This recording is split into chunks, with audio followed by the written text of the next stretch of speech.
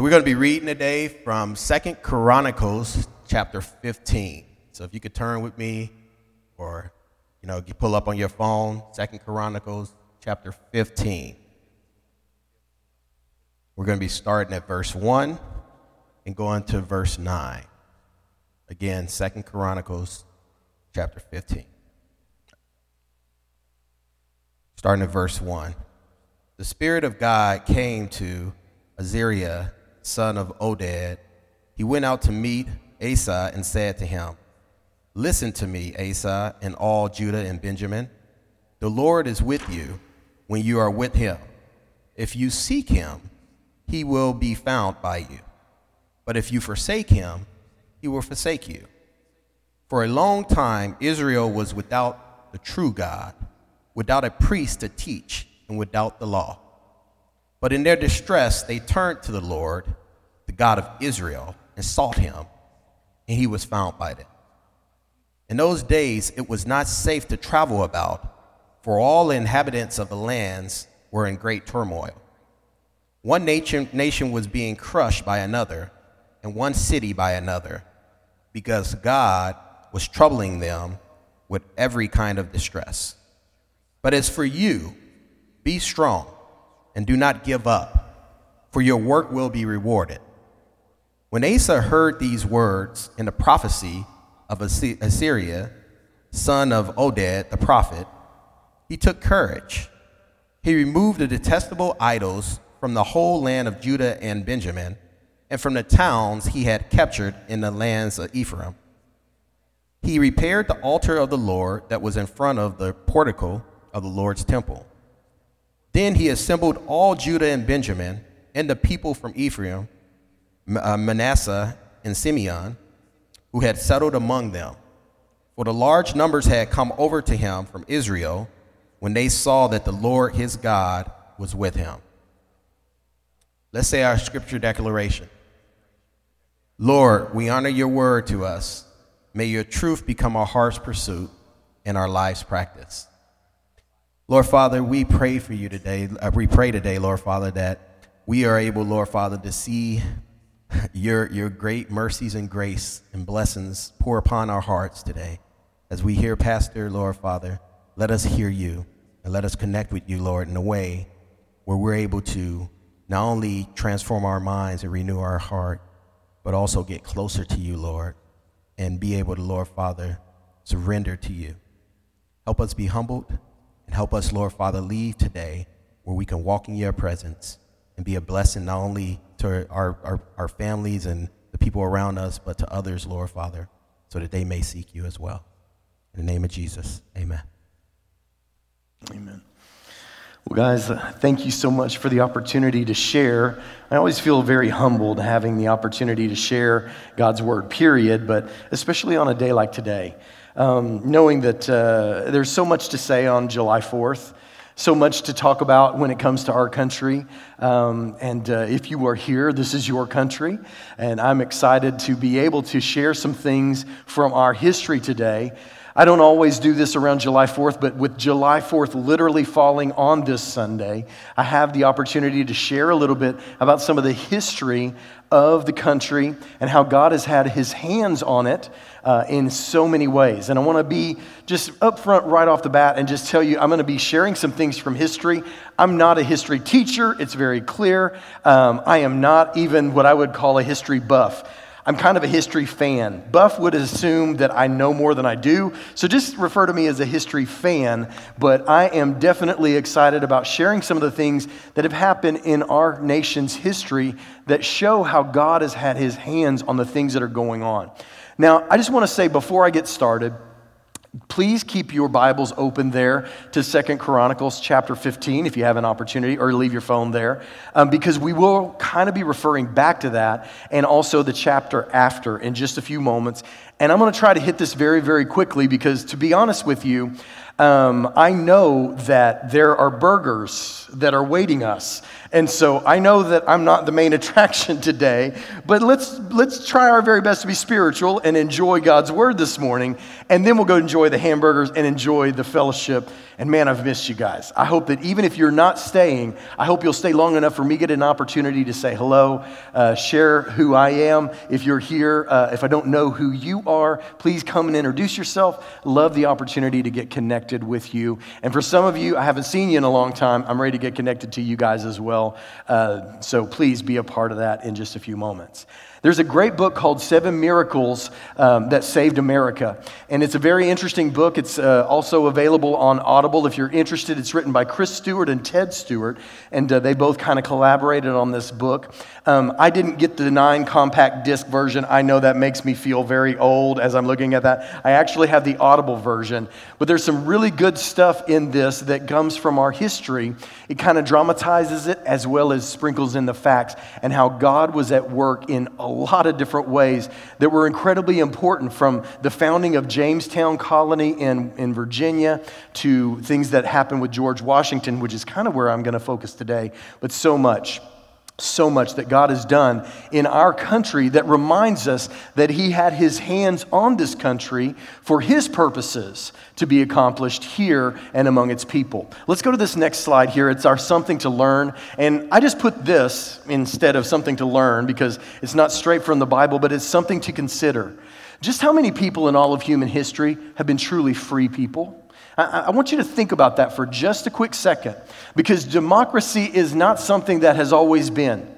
You can go back in the ancient world, and until Greece and Rome kind of took their place, there were just king after monarch after monarch, and there was no such thing as a common man like me or you having a say in government. It just did not work that way. And in many ways, there's still that kind of ruling class in the government that kind of says exactly what will and won't happen for people like us, and we have no say in that.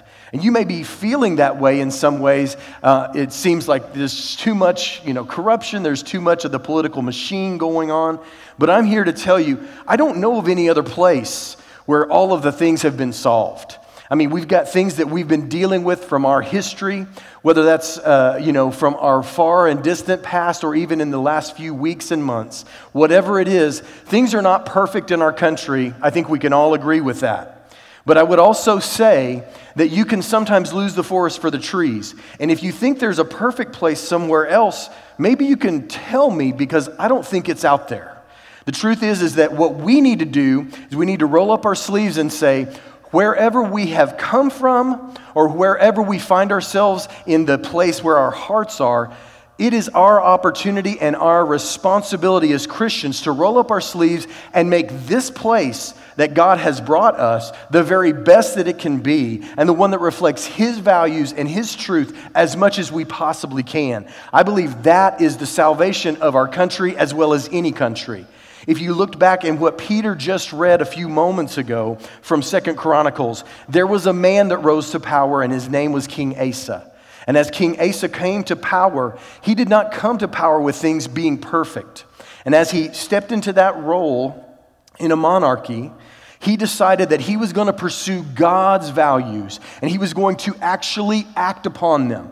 The problem for many of us in our world today as Christians is we believe God's truths and His principles, but we don't take the time to actually act on them. Or we give ourselves way too much leeway to be a person who feels that way, but we don't actually move in that direction that God is leading us. And so we have to consider that we have a better opportunity than almost anyone else in all of human history. If you begin to really crunch it down and figure it out, there are probably about less than 5% of people who have lived all throughout human history that have the freedoms that we have and we enjoy. And you can even look at that in our modern world. As modern as it is, there's still lots of tyranny going on. And by the way, it's not just tyranny from the things that are going on in the government or the equivalent of the White House somewhere else. I want to go to this next slide, and if you kind of look at this, this is 7 tipping points that saved the world. And actually, crud, I wish you could see it because I put in there the things that were happening at different points throughout human history. And one of them is a perfect example. The Mongols. How many of you guys have ever eaten at Genghis Grill before? Let me see your hands. Anybody ever eaten at Genghis Grill? Y'all know what that's named for, right? Genghis Khan, from way back in the day, from 1200 AD. Look at that. All right, man. Right on it. Yes, very good. Thank you. The defeat of the Persian Empire at Thermopylae by the Greeks, or also you might have heard, "This is Sparta," when I mentioned that. I'm not sure. The Mongols failing in their attempt to conquer Europe at approximately 1210 AD, or Constantine's conversion to Christianity approximately 312 AD. All of these are tipping points that pushed our world into a vein of freedom that we probably take for granted. But if these things would not have happened, we might not live in the world that we live in. It's 7 tipping points that saved the world, written by the same guys that I just mentioned about that first book that I threw up. So here's what I want to just remind you of. And you look at this next slide here. I mean, the truth is that oftentimes in Mexico, drug cartels are the ruling class. They're not in the White House there, but they say what goes and what doesn't go, right? We know this. We understand this. And it's like this in other countries as well. And some are the monarchy's house, and some are the criminal element that have been given too much free reign. It's estimated between 45,000 and 55,000 deaths just in that small time frame. They're the ones running things in Mexico oftentimes, even when someone else is kind of ruling, if you'll allow it to be said. And so you cannot forget that we live in a place where safety is a given and an expectation. It's something that we don't have to worry about whether or not a newspaper article comes out and names names for people who have done wrong, and then wonder if that journalist or if that reporter will still be alive tomorrow. And I know that some of you have come from some of the countries where the criminal element is running things. I've talked to a handful of you. I know one person in particular who told me, beyond a shadow of a doubt, I believe that God brought me here to the United States to save my life. I believe with all of my heart that if I were not in the United States right now, I would probably be a dead man. And I don't believe that it was any kind of hyperbole. It was true. And so there is so much out there going on in America that we can find fault with, but it is also a place where you have an expectation of the opportunity, the safety, and so many things that we take for granted. And we need to be grateful to God for the things that He's given us. And just remember that ultimately, even though there are things that are broken in our society and in our system, there have been things that have been broken in all kinds of places all around the globe, all throughout the centuries. We've been talking about Queen Esther, and we've been talking about Hitler and Haman. So if we go to this next slide, you can see whether it's Hitler, whether it's Haman, there have been things that are going on in people's circumstances that prevent them from living the life that they want to live. And so let's not take for granted what we have. Now, very quickly, I'm just going to skip all the way down to God's caring about nations in Psalm chapter 33. And maybe you can remember this verse of scripture that we have often read in the past. It's there on slide, there it is right there, perfect. Slide right here, Psalm 33, verses 10 and verse 12. The Lord foils the plans of the nations. He thwarts the purposes of the people. And then on down in verse 12, he says, "Blessed is the nation whose God is the Lord, the people that He chose for His inheritance." Let's be very clear. If you're a person who says, "Randy, I don't know, man. I'm just not feeling it. I don't think that God cares about this nation over that nation. I don't think that God does these things." The truth of the matter is that He calls Israel His people. And He says very clearly in Psalm chapter 33 that He is involved in the nations and the path of their history. So don't ever forget that God is accomplishing His purposes in different nations and in different times of human history.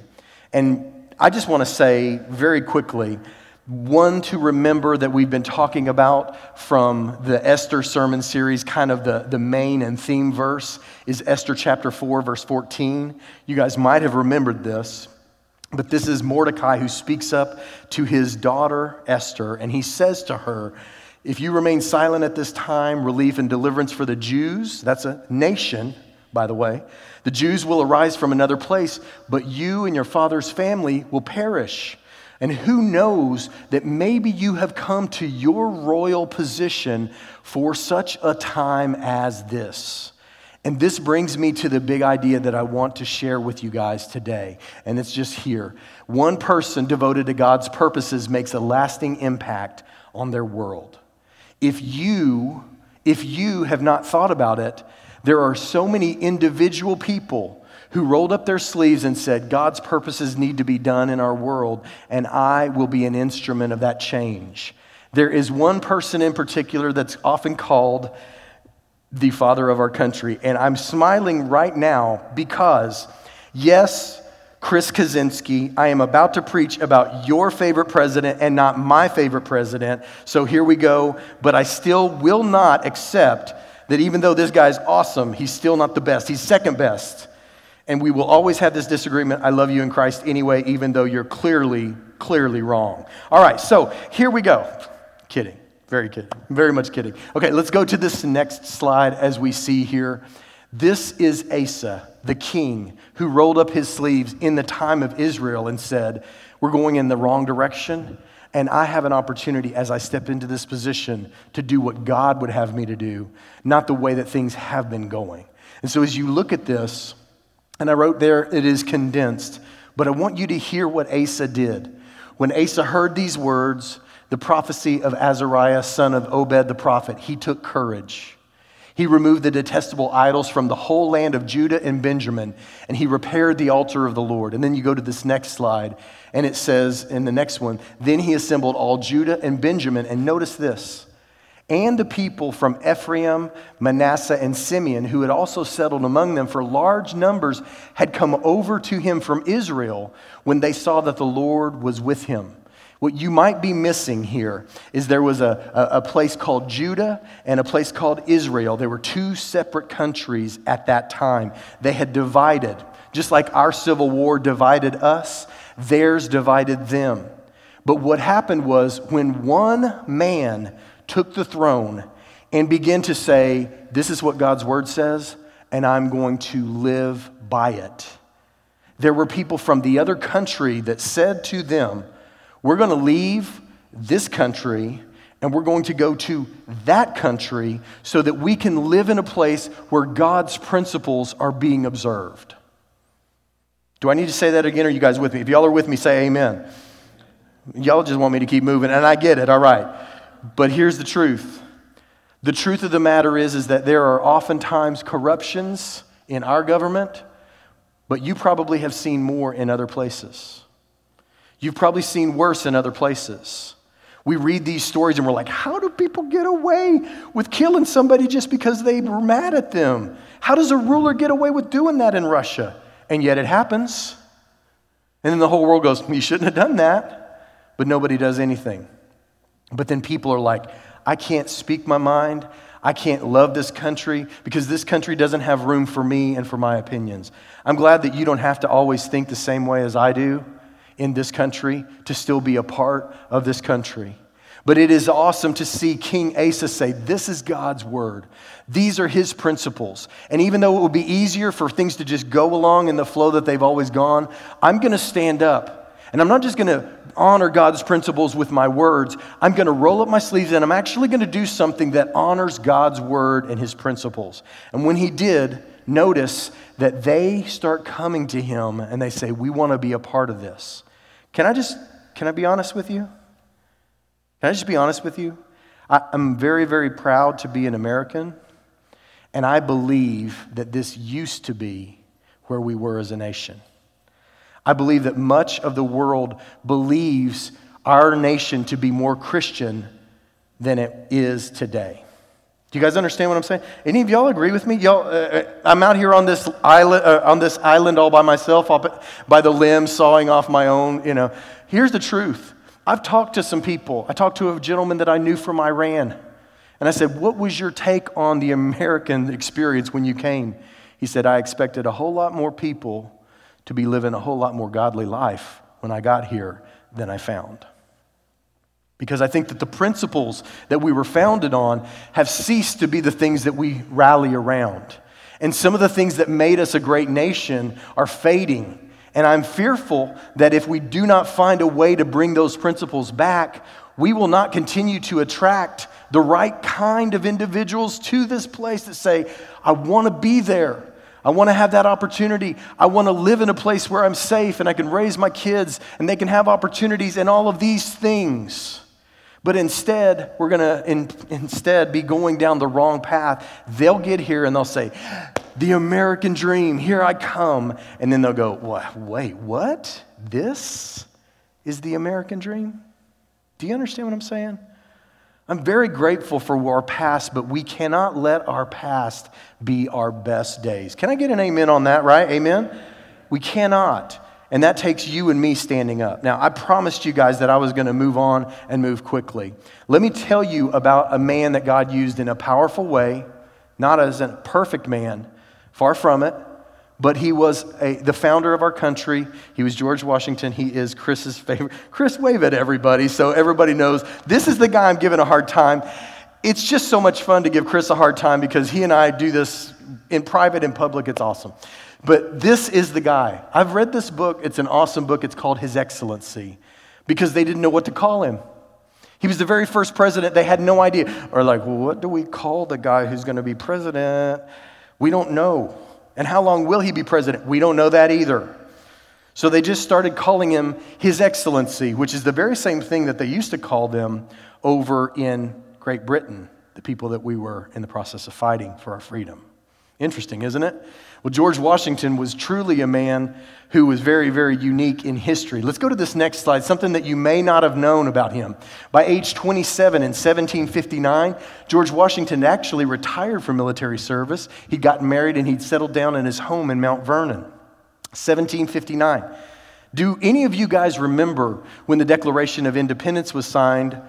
Yes, you do. It is July 4th, and do any of you remember the year? 1776. So he was retired and out of the military when we needed a general. And notice, when he actually retired, he retired as a colonel from the French and Indian War in 1759. Let's go to this next slide, something else you may not know about him. He was in a battle in the French and Indian War where he had 2 horses shot out from underneath him. I mean, he was riding into battle, and somebody took a shot at him, missed, hit the horse underneath him. The horse died. He lived. It happened a second time in that battle. And then by the end of that day, he looked at his clothing, and he had 4 places that a musket ball had gone through his coat, but did not injure nor harm him in any way at all. Now, you can say that's lucky, and I know what you're thinking. Man, me and George need to go to Vegas together. Can I get an amen? I mean, that guy, yeah. Why did he survive? I believe with all of my heart that he survived because he had the humble servant leadership and the steel and the spine to stand up when everything was difficult and everything was being done and figured out for the very first time. He is the father of our country. He is an amazing man, but not a perfect man. Let's go on to this next slide. That heroic youth, Colonel Washington. This is something that was said by Samuel Davies, a Presbyterian reverend, in a sermon. He said, that heroic youth, Colonel Washington, this is well before he became our first president, who I cannot help but hope that Providence, you remember that word from the Esther sermon series? How God's fingerprints are all over the chessboard pieces and he's moving his pieces to accomplish his purposes. We call it divine providence. I cannot help but Providence has maybe preserved in such a signal manner for some important service to his country this young colonel named George Washington. This young man preserved so that he might become the father and the founder of a country where God's principles would be lived maybe in a different way than it had ever been lived in the past. Now, very quickly, one other thing that you may not know about George Washington.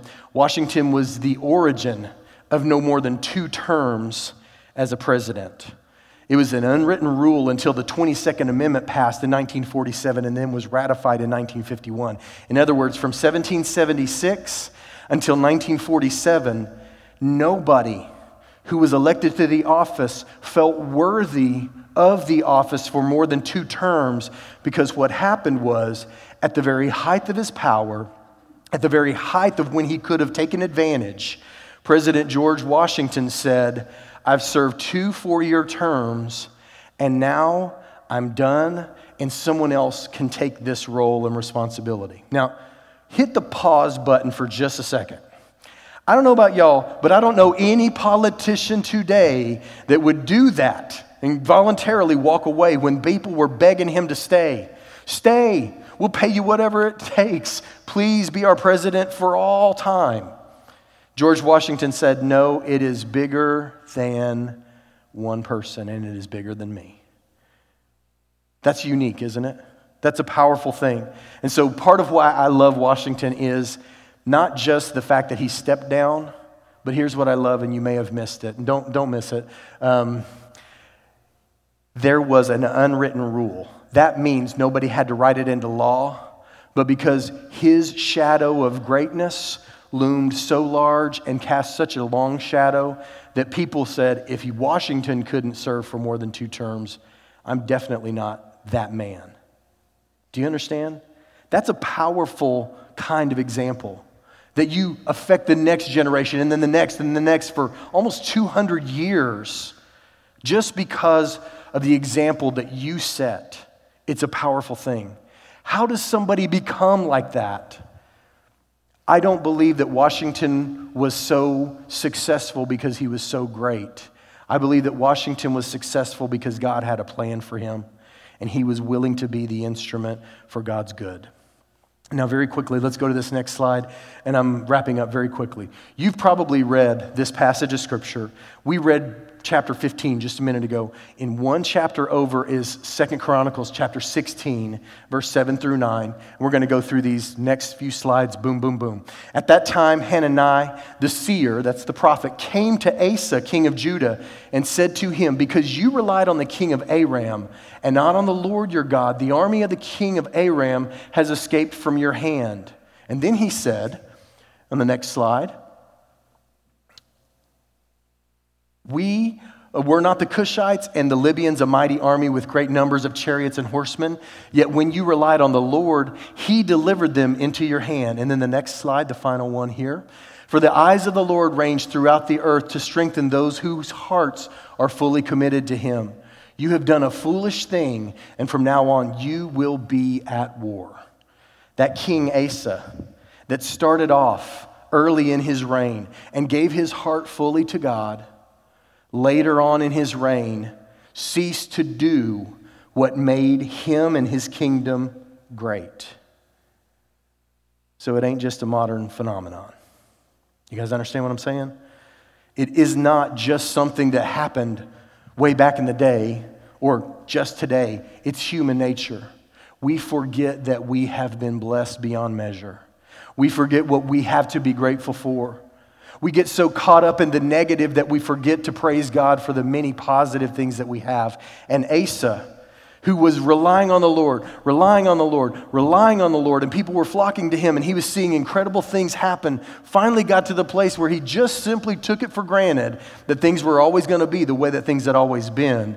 And then he started relying on the structure and on the things that he was doing and ceased to rely on, y'all finish it, the Lord. He ceased. And then when that happened, the seer, what did he say? You've done a dumb thing. That's the Texas version, all right? Foolish sounds better, but he basically said, you messed up. You shouldn't have done this. And because of this, the war that you're fighting is one that you're never going to quit fighting. Never peace again in Asa's reign. I just want to say that because I want us to grasp and understand that passage of Scripture, for the eyes of the Lord range throughout the earth to strengthen those whose hearts are fully committed to him, is both a promise and a warning. Do you see that? It's a promise. If we are fully committed to the Lord, he will bless. But it is also a warning that if we are not going to allow ourselves to be fully committed to the Lord may pull back and say, you had your chance, and even when things were going well, you got away from the things that made you the nation that you were. Here's what I would say. I'm not here to be political. I'm not. If you notice, I haven't said a single word about party, but I'm here to tell you that in our world, we are going away from God's principles. And when that happens, we cease to be the nation whose God is the Lord, as it says in Psalm chapter 33, verse 12. I wish I could change the nation, and piece by piece, I believe that we can. But can I just say something? We need to quit worrying most about the nation and worry most about ourselves. Because the truth of the matter is that we as God's people have turned our back on His principles in our own lives far too many times to blame it on somebody else. Now, I know I ain't going to get an amen on that, but that is true.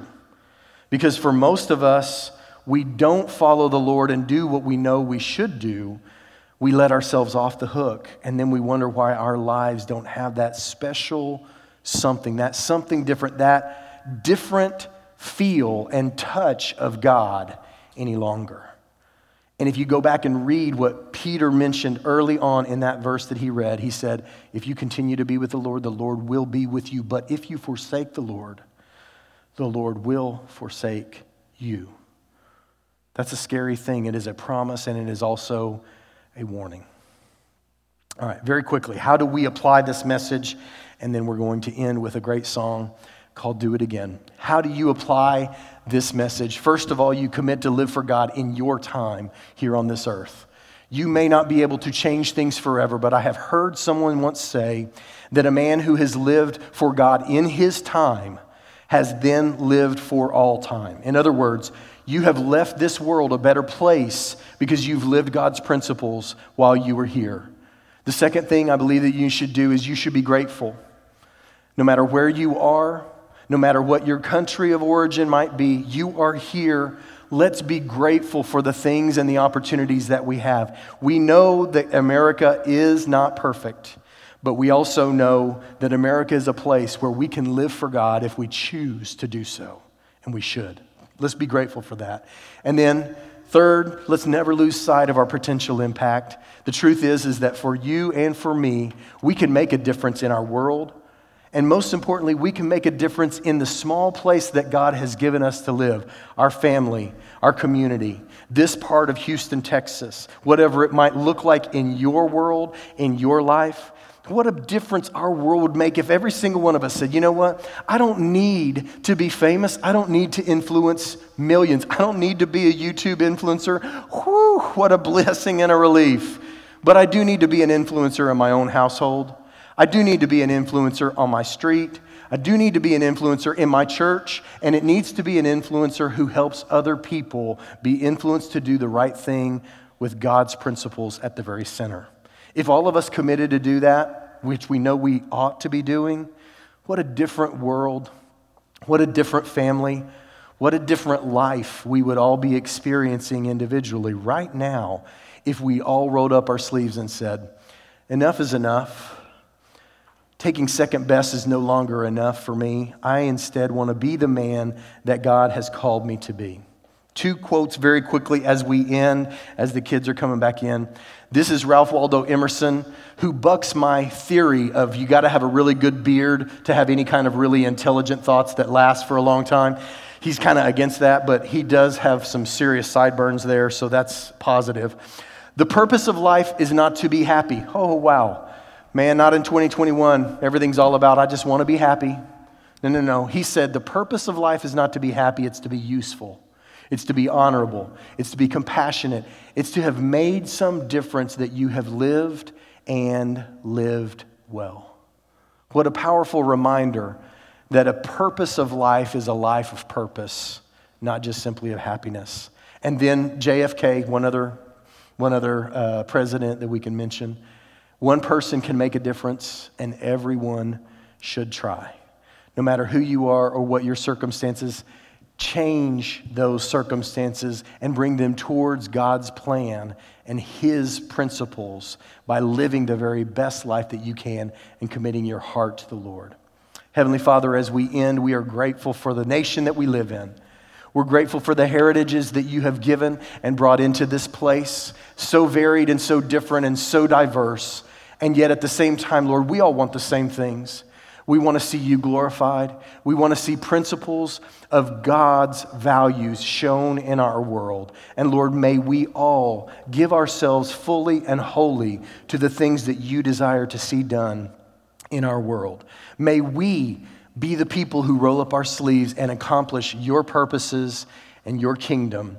Lord, may our history be your story. We want it to be about you. And we ask and pray these things in the name of Jesus, our Savior. Amen.